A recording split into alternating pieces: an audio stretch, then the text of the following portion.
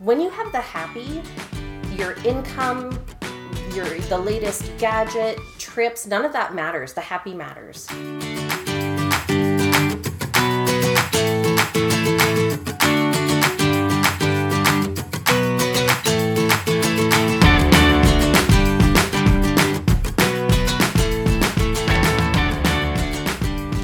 Welcome to the Girl Tries Life podcast, where we bring you inspiring stories of women who are truly leading extraordinary lives. Today, we are joined by my good friend, Irma Janzen. Now, Irma is an ergonomics expert. Now, we talk right off the bat about what the heck ergonomics is because, for those like me, I had no clue before Irma became my ergonomics queen in my life. So we talk about how to keep your body safe and comfortable and so that you're functioning at your optimal best throughout your life. We also talk about Irma's recently released book, DIY Ergonomics, Live Pain-Free and Save Money. So Irma self-published this book, which is all about how to keep your body comfortable when you're working at a desk, working at home, all those kinds of things, whether you're an adult, a child, whatnot, and how to do it on the cheap, right? Like we don't all get the luxury of adjustable desks. Anyways, Irma talks us through that process and actually creating a book and what that has meant to her and how that's changed her career a little bit. We talk about being an entrepreneur because Irma has a consulting business in occupational therapy. So we talk about what she's learned as an entrepreneur along the way. And we also really talk about resiliency and how you actually build resiliency in your own life. And we talk about the book that Irma is absolutely loving right now.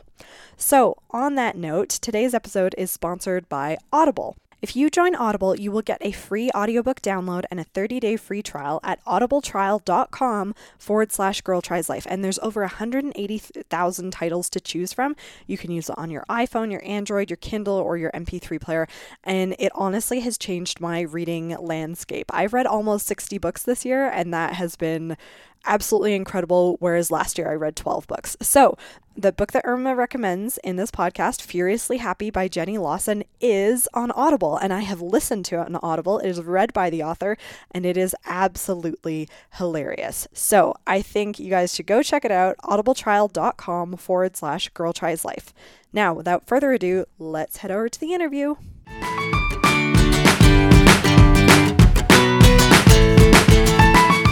Well, thank you very much, Irma, for joining the podcast. We're excited to have you. I am thrilled to be a part of your podcast. I'm really excited. So you and I have known each other for 6 years? Yeah, I think about that. Maybe. Yeah. When you were ergonomics gal. Well, you are still ergonomics gal. Yes. So for a grounding for listeners who were just like, ergo what? What's ergonomics? I understand the ergo what question. So ergonomics is, I guess, a science, really, a health science, about adapting the environment to suit the needs of the individual. So you adapt whatever the task or job is that a person wants to do so that they can do it without getting hurt or without maybe aggravating an existing injury. So when it comes to working in the office, that would be things like making sure they're sitting properly in a good chair, making sure that they're not overusing or over-recruiting muscles and injuring themselves when they're using the mouse and the keyboard.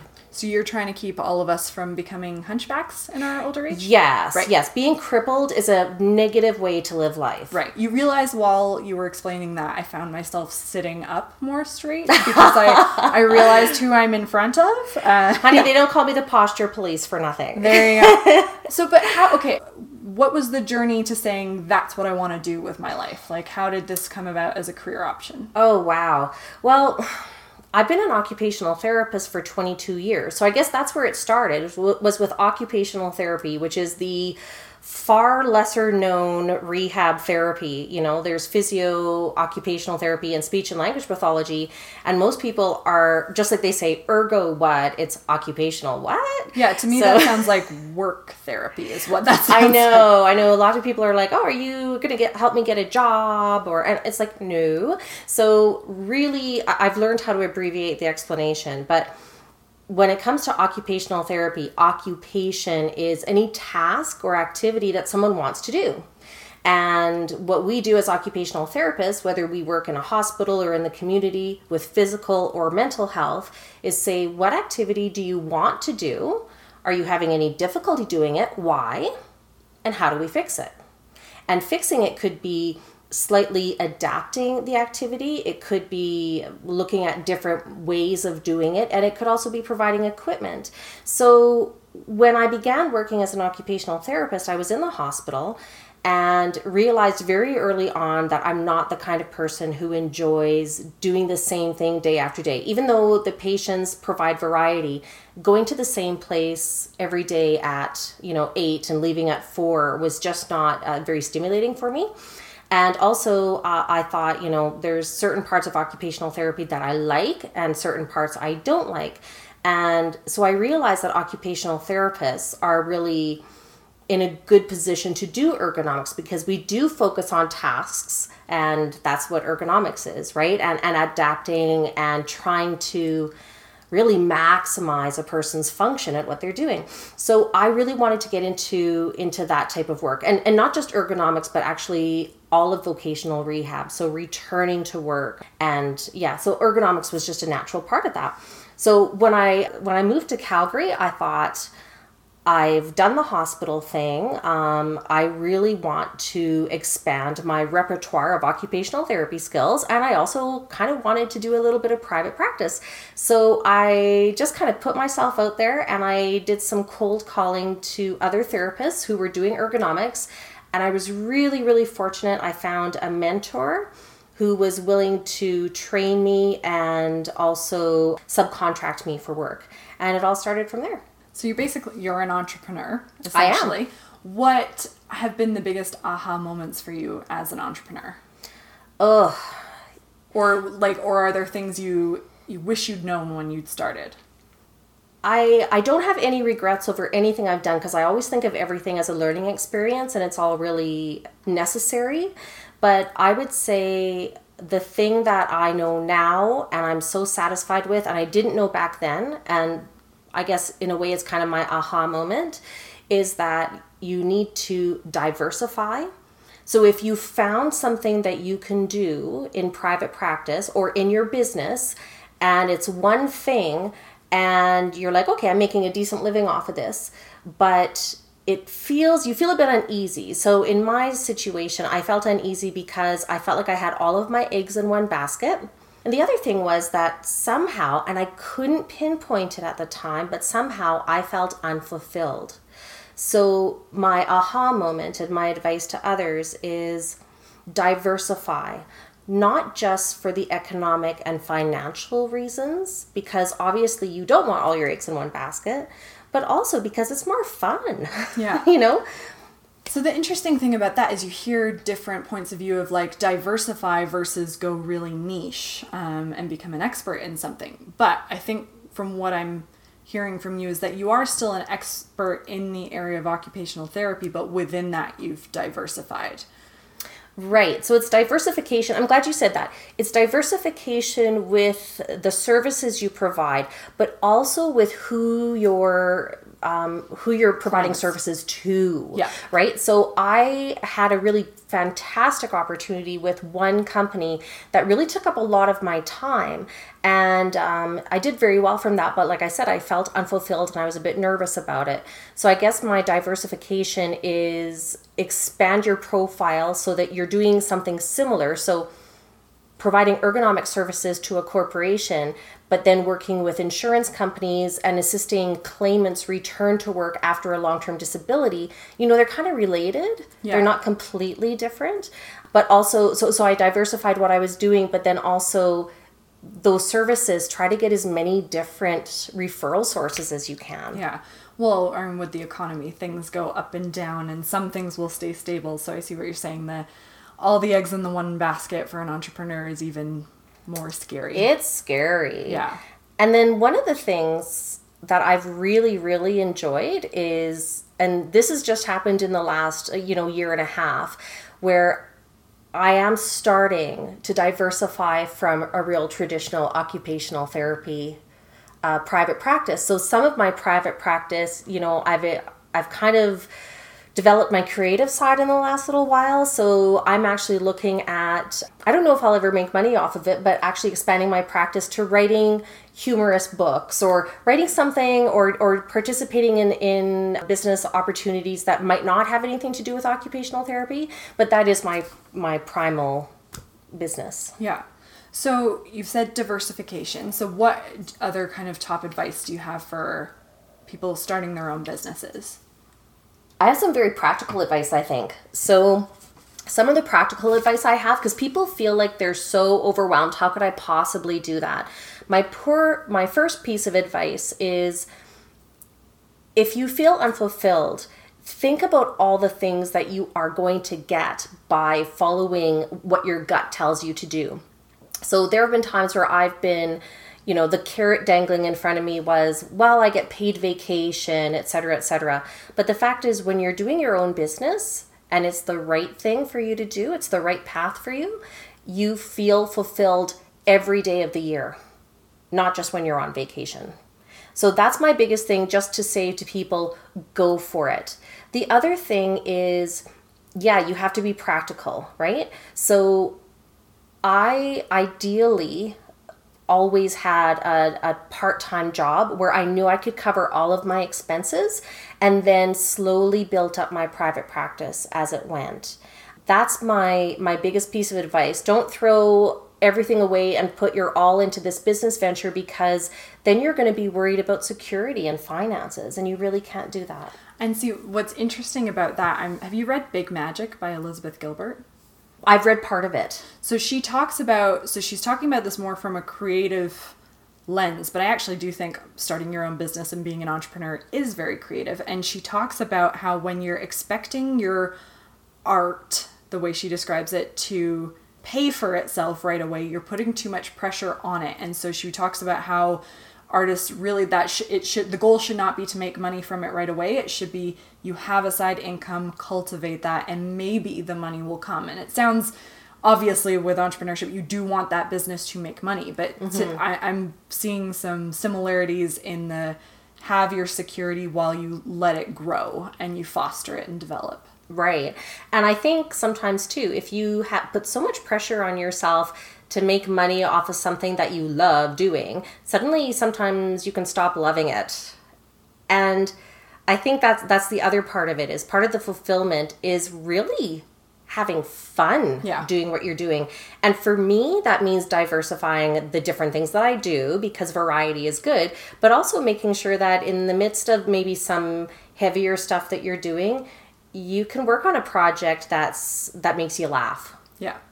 So I want to talk about one of the projects that I think made you laugh. You've recently written a book, DIY Ergonomics. We'll link to it on the show notes and stuff like that. But if anyone even looks at the cover of your book, I think they know they're in for some entertaining teaching with your stick figures. I love that. Describe it. So tell us about the book and how it came to be.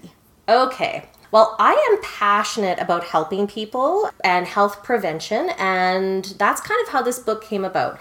So I thought about writing a book and thought, oh, how could I ever do that? Just like when you're starting your business, how could I ever do that? Well, you just do it, right?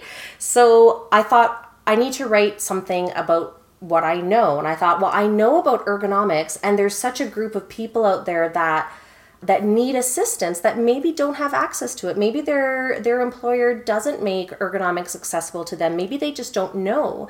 And there's electronic devices like computers, tablets, phones, everything. Everybody has them, right? And there's so much potential for injury. And a lot of the injury, we don't even know how bad it can get, because sometimes it takes years for symptoms to arise, right? So a lot of it is preventable. And really what people need is information. People are also spending a ridiculously large amount of money going to different healthcare practitioners to get their aches and pains fixed. And that drives me bananas. As opposed to fixing the root of the problem. Yeah, it drives me crazy. So I know innumerable people who will go to a health practitioner my shoulder is sore, my arm is sore, but they won't do anything about the source of it. And that drives me bananas. I just think it's such a waste of money. So I thought, I'm going to go out there and I'm going to provide a resource that is accessible to everyone. So I wrote a book called DIY Ergonomics, Live Pain-Free and Save Money. Because if you prevent the pain to begin with, you're not going to have to spend the money to fix it, right? So, and I also thought that there's so many anatomically correct books about the muscles and the body and ergonomics. Why do I have to remake that book? So I decided to draw my own stick figures to illustrate postures and stuff like that. And I ended up having a blast doing it. And I tried to write it just in a really familiar, easy to read way. So ultimately, the book is designed for people to use at work and at home, to use for their kids, to use for their grandparents. Like, it's applicable to everyone. And hopefully it'll just give people a little bit of a chuckle, because it can be a pretty dry topic normally, and maybe help prevent some pain. Were you shocked at the process that goes into developing a book? This is a whole new area for you. Oh, I cannot believe how overwhelming it is. So I thought, the hard part is going to be writing a book. So then you go through the process of writing the book and even figuring out how you want to deliver it and what it's going to look like. And of course, there's all the self-doubt of, no one's going to read this, and, that kind of thing. But once I finished writing the book and I was quite pleased with it, I then was like, oh no, writing the book was the easy part, So I've learned so much now. Like the next project I have, I know how I will go about getting it formatted. I know local printers. I know that I'm comfortable with self-publishing, that kind of thing. So it's like rip off the Band-Aid, do it once, and then you kind of know. Yeah, that's exciting. I am so proud of you, because I remember when it's not that long ago since you talked to me about wanting to do the book. And so from the point of starting to write it to it's in a bookshop has not been that long for your traditional writer. 2 years, maybe? Yeah, 2 years. I would say I wrote the bulk of it between March and December of 2016. So less than 2 years. Yeah. And that is a short turnaround time realistically for a book. So good for you. Yeah, awesome. It was hard work. There were times where I was like, I want to be done this. And there were times where I just felt completely elated doing it. So, as with anything, right? Yes. So, okay, a little bit back to ergonomics, seeing as that's what the book is about. Why is it so important? What are we all doing wrong? Oh, okay. Well, it's so... I'm sure there's lots of things. But yeah, like how much time do we have? Yeah. Posture and ergonomics is important, as Victoria straightens up. Yeah. Posture is important because posture is how we live. If you don't have good posture, you have trouble breathing. If you stand up taller and straighter, you look better, you feel better, right? So there's really obvious, simple survival reasons why. From a really practical position, eventually we all end up having bad discs in our back and our neck. And we all end up with, our discs slowly breaking down. I mean, that's the kind of boring part about ergonomics, but it's the sad reality. It sounds awful. Yeah, it is. It's not nice. And as we get older, we kind of accept, this is going to happen, and I'm going to potentially get arthritis in my back or my neck or something. But what I've discovered in my practice, and I've been an occupational therapist for 22 years, but I've been doing ergonomics for 14.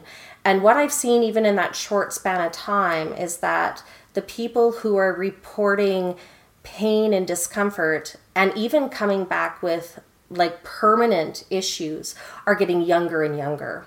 So I find that really awful. And I think there's going to be a generation potentially of people who are incapable of straightening their necks up the whole way, and it seems like that might be a bit of an exaggeration, but I'm not sure that it is, because some of the people I work with, they're really young, they're even athletes, they come out of university and they don't realize that their head is tilted forward. So I'm wondering if my head is tilted forward. Yeah, we'll do an assessment later.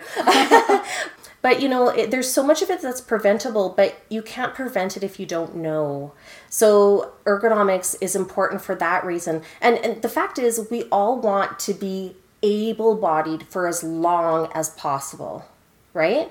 So I want to be able to go hiking when I'm in my 70s, right? I want to be able to, maybe people want to be able to ride their bikes or play tennis or whichever. If you're working in a compromised position, which is hurting your neck, which in turn is hurting your arms and your back, everything, you're going to be limited as to what you can do later.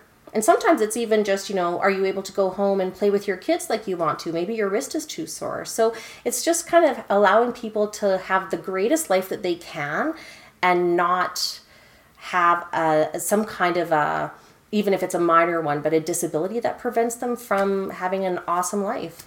Well, that's great. We will all have to work on our posture and strengthen our core muscles and all that kind of stuff. You know what? You asked as well, like, what is one of the most important things? And it all starts with sitting. We don't sit properly anymore. We're, I think, a people who have forgotten how to sit. And I think a lot of people sit on their backs instead of on their bums. And the fact is, you need to sit on your bum. Like, you need to sit down as if you're doing a squat. And I always laugh and tell people, booty back, booty back. Yeah. But really, people don't sit properly. And if you don't sit properly, everything else is out of alignment and you're kind of doomed. So the really important thing is to sit properly, get a great chair if you can. One of the things that I made a point of doing in my book is creating a chart of ergonomic solutions for all budgets. So I want, again, accessibility. I don't want good ergonomics only to be available to people who can get this great desk and a chair. I've written in how you can make a safe work environment at your kitchen table with a dining room chair. That's awesome. Yeah, it is. It's a little bit more work, but you can do it. Yeah, but I mean, very few people have the kind of budget to buy those kinds of chairs and that equipment in their home environment. Like, I'm lucky at work that I have a sit-stand desk and I count my blessings, but if I think of the number of hours I'm on my laptop at home... Oh, don't even tell me. Actually, the home is a really important place to get that stuff figured out. And that's where you are more, in many cases, on budget. So absolutely. That's great. Well, thank you so much. So you worked overseas as an occupational therapist in Scotland. So tell me a bit about why you wanted that overseas work experience and sort of what that has meant in your life. Oh, wow. It was fabulous. So from the time I've been a kid, have always wanted to travel, but grew up in a large family on a farm, and, we didn't have the resources to go on like really big family vacations. And when I started growing up being on my own, then I had university and then I had a student loan, and I came to the conclusion that if I wanted to see the world, and I was desperate to go to Europe, I would have to do it by working in different places. And I was really, really fortunate in that I found out once I was in the occupational therapy program that it's fairly easy, or it was at the time, this was in the late 90s, to go to other countries and work as a therapist. And I needed to go somewhere that spoke English, so I chose the UK.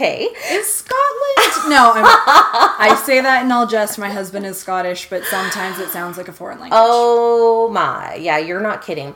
And of course, when you're working in a hospital, which I was, you get a lot of people who have never left their small community and have very strong accents. So it was pretty challenging at times, but I loved it. I had a work permit. I was there for 3.5 years.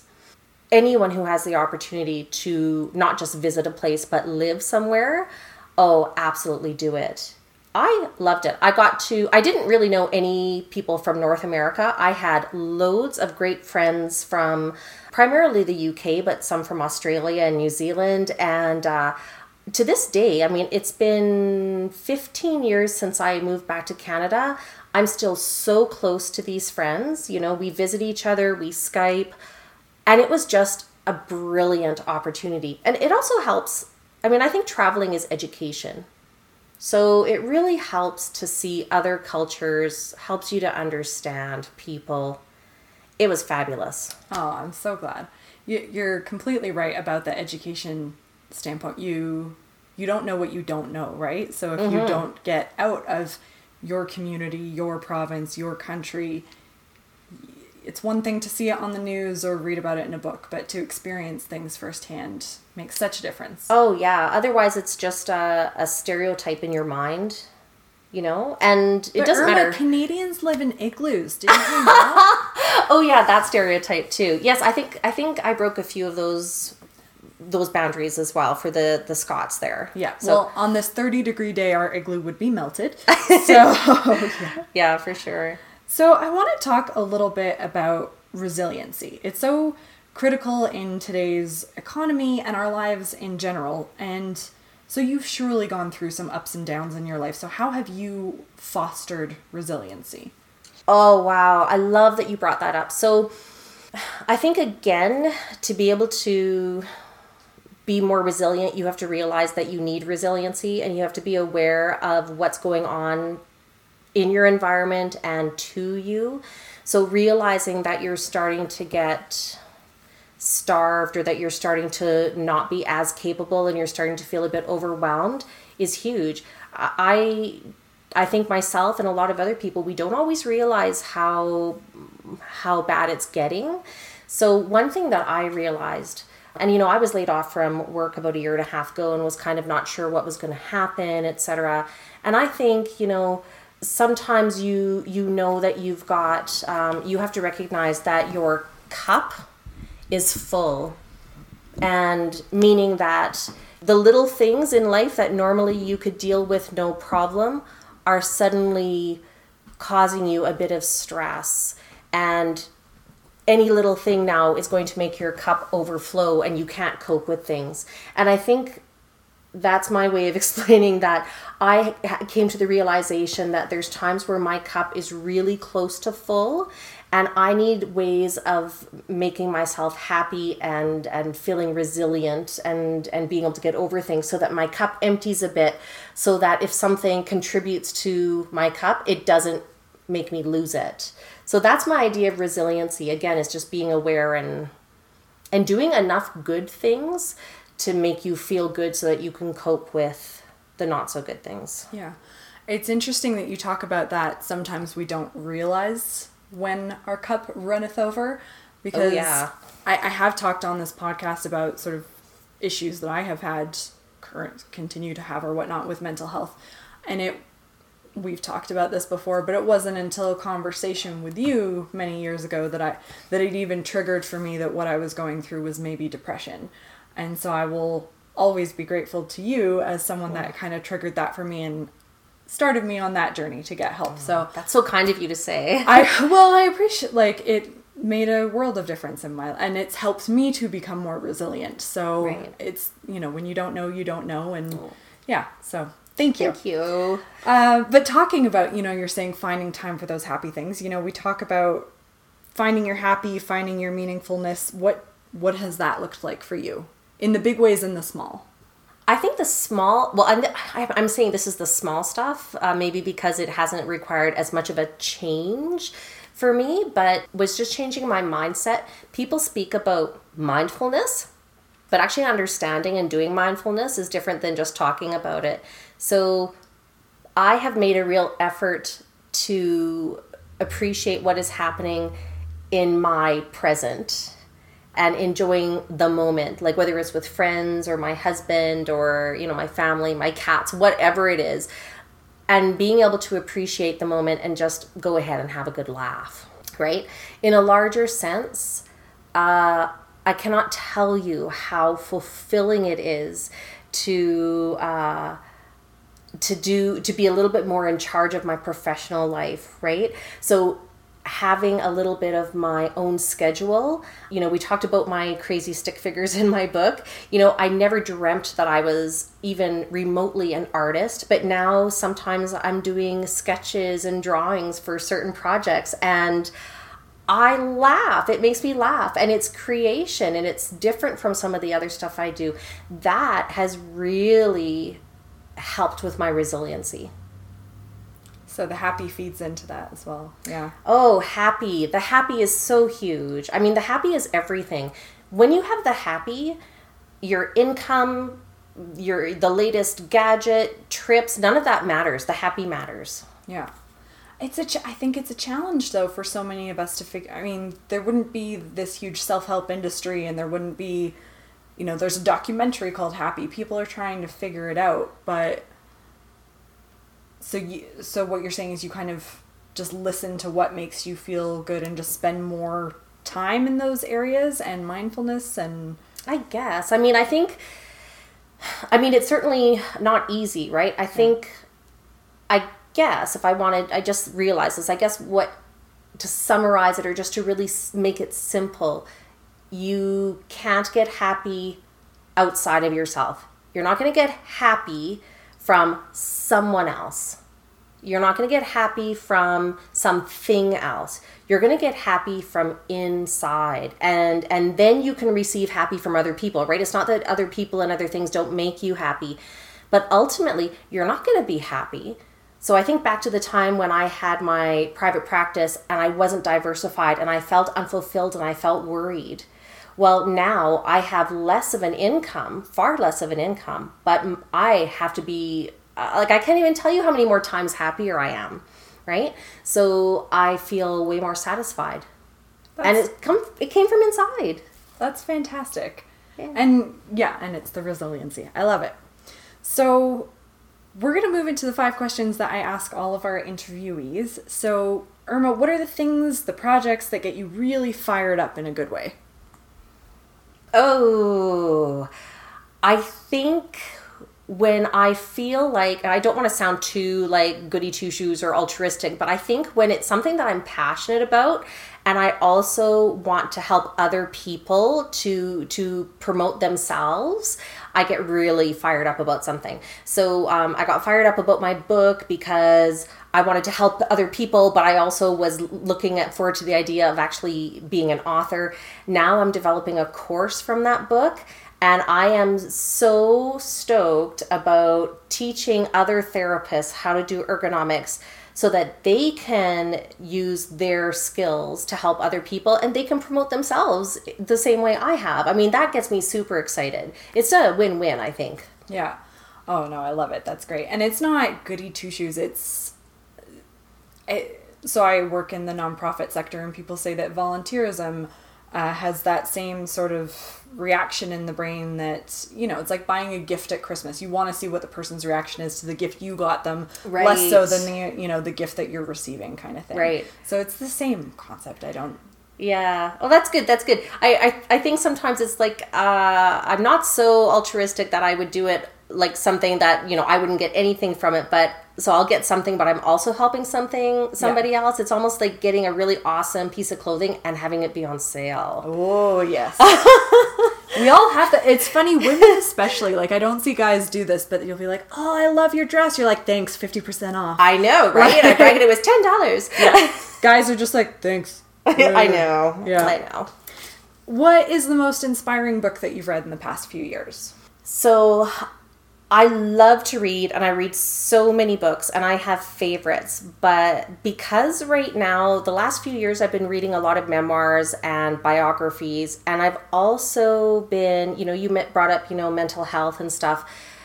As a healthcare professional, there's just absolutely no way you can separate mental and physical health. And I'm finding that with all of my work. So the book that I'm really, really enjoying is by Jenny Lawson called Furiously Happy.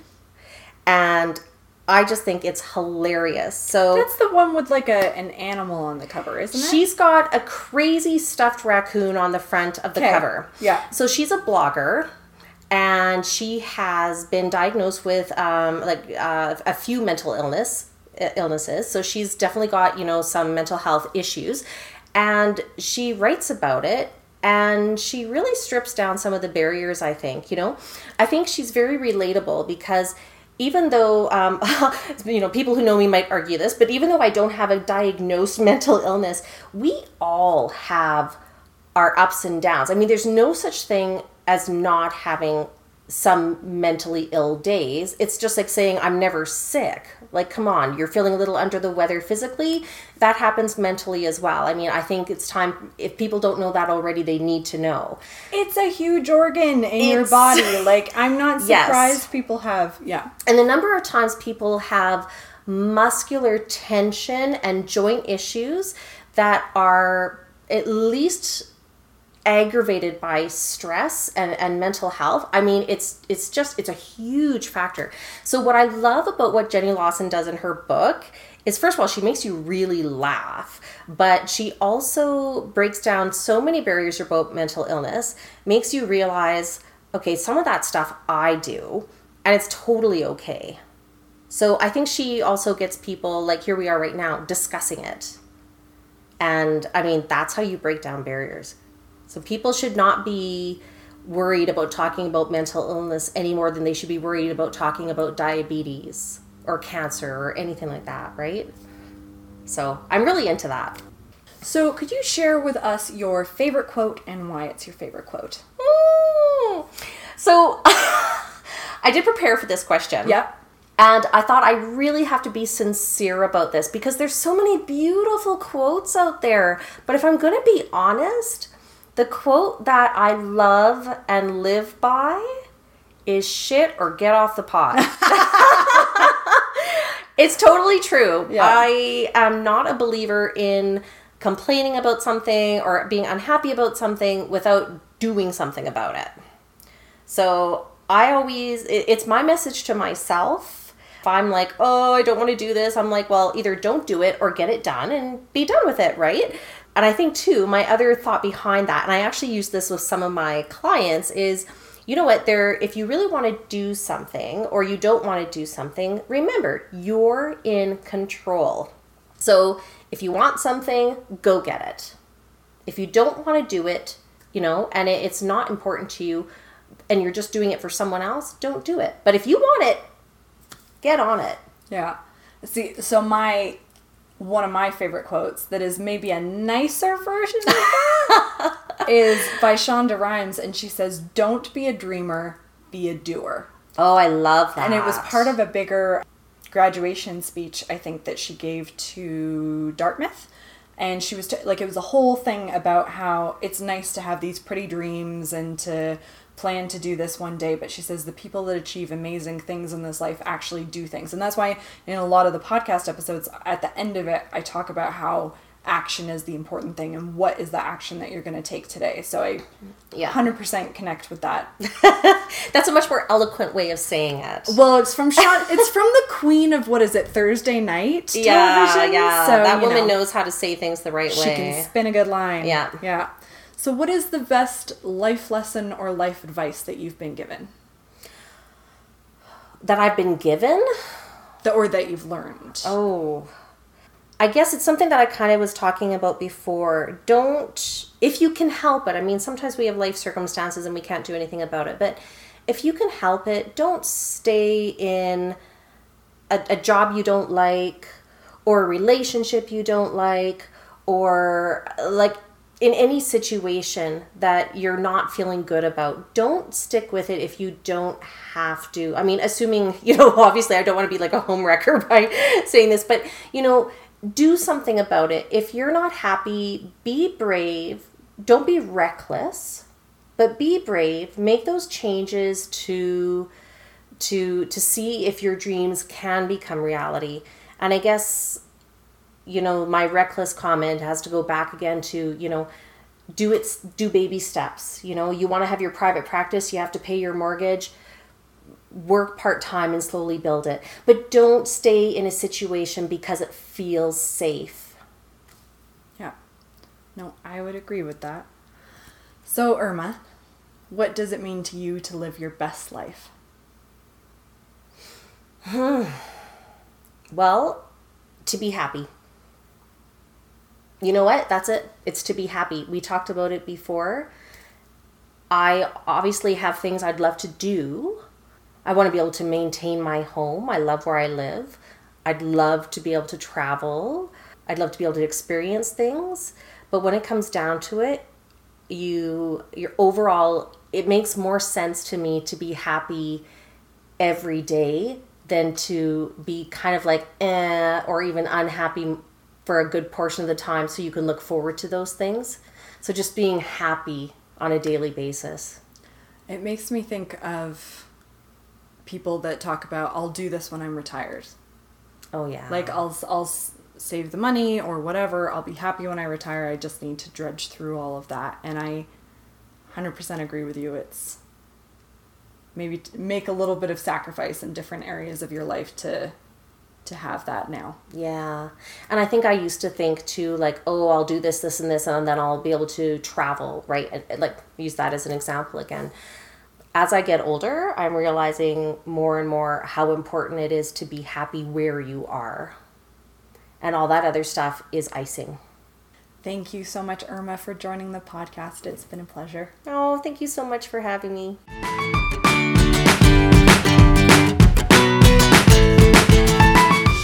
Irma is someone that I find just furiously happy.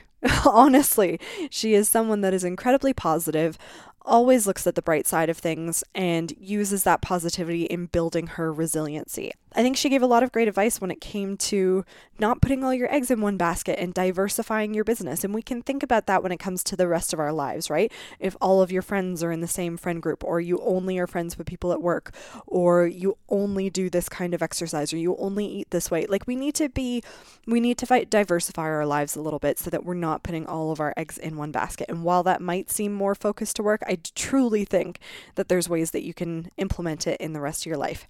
Now, again, if you want to pick up the book that she recommended, Furiously Happy by Jenny Lawson, I highly recommend you check it out on Audible. Jenny Lawson is a hilarious narrator, and it's so nice to hear it from the author herself. You can get a free download of it if you go to audibletrial.com/Girl Tries Life, all one word. So I hope that you've enjoyed today's episode. Next time, we are joined by my friend Nicole Potter. Nicole will be talking to us about her experience as a teacher with behaviorally challenged kids. We're also going to be talking about diversity. We're going to be talking about sex. We're going to be talking about all kinds of things. So it's going to be a really interesting, funny episode. And it is actually the first episode that I have recorded while we were having a couple drinks, so it's probably the most laid back episode you will ever hear. So until next time, have a fantastic weekend. Remember, if you want to change anything in your life, if you want to achieve anything, you've got to take some action today. And that can be the babyest step possible, but what is that baby step that you're going to take today? Okay, have a great week, guys. Take care, and I'll see you next time.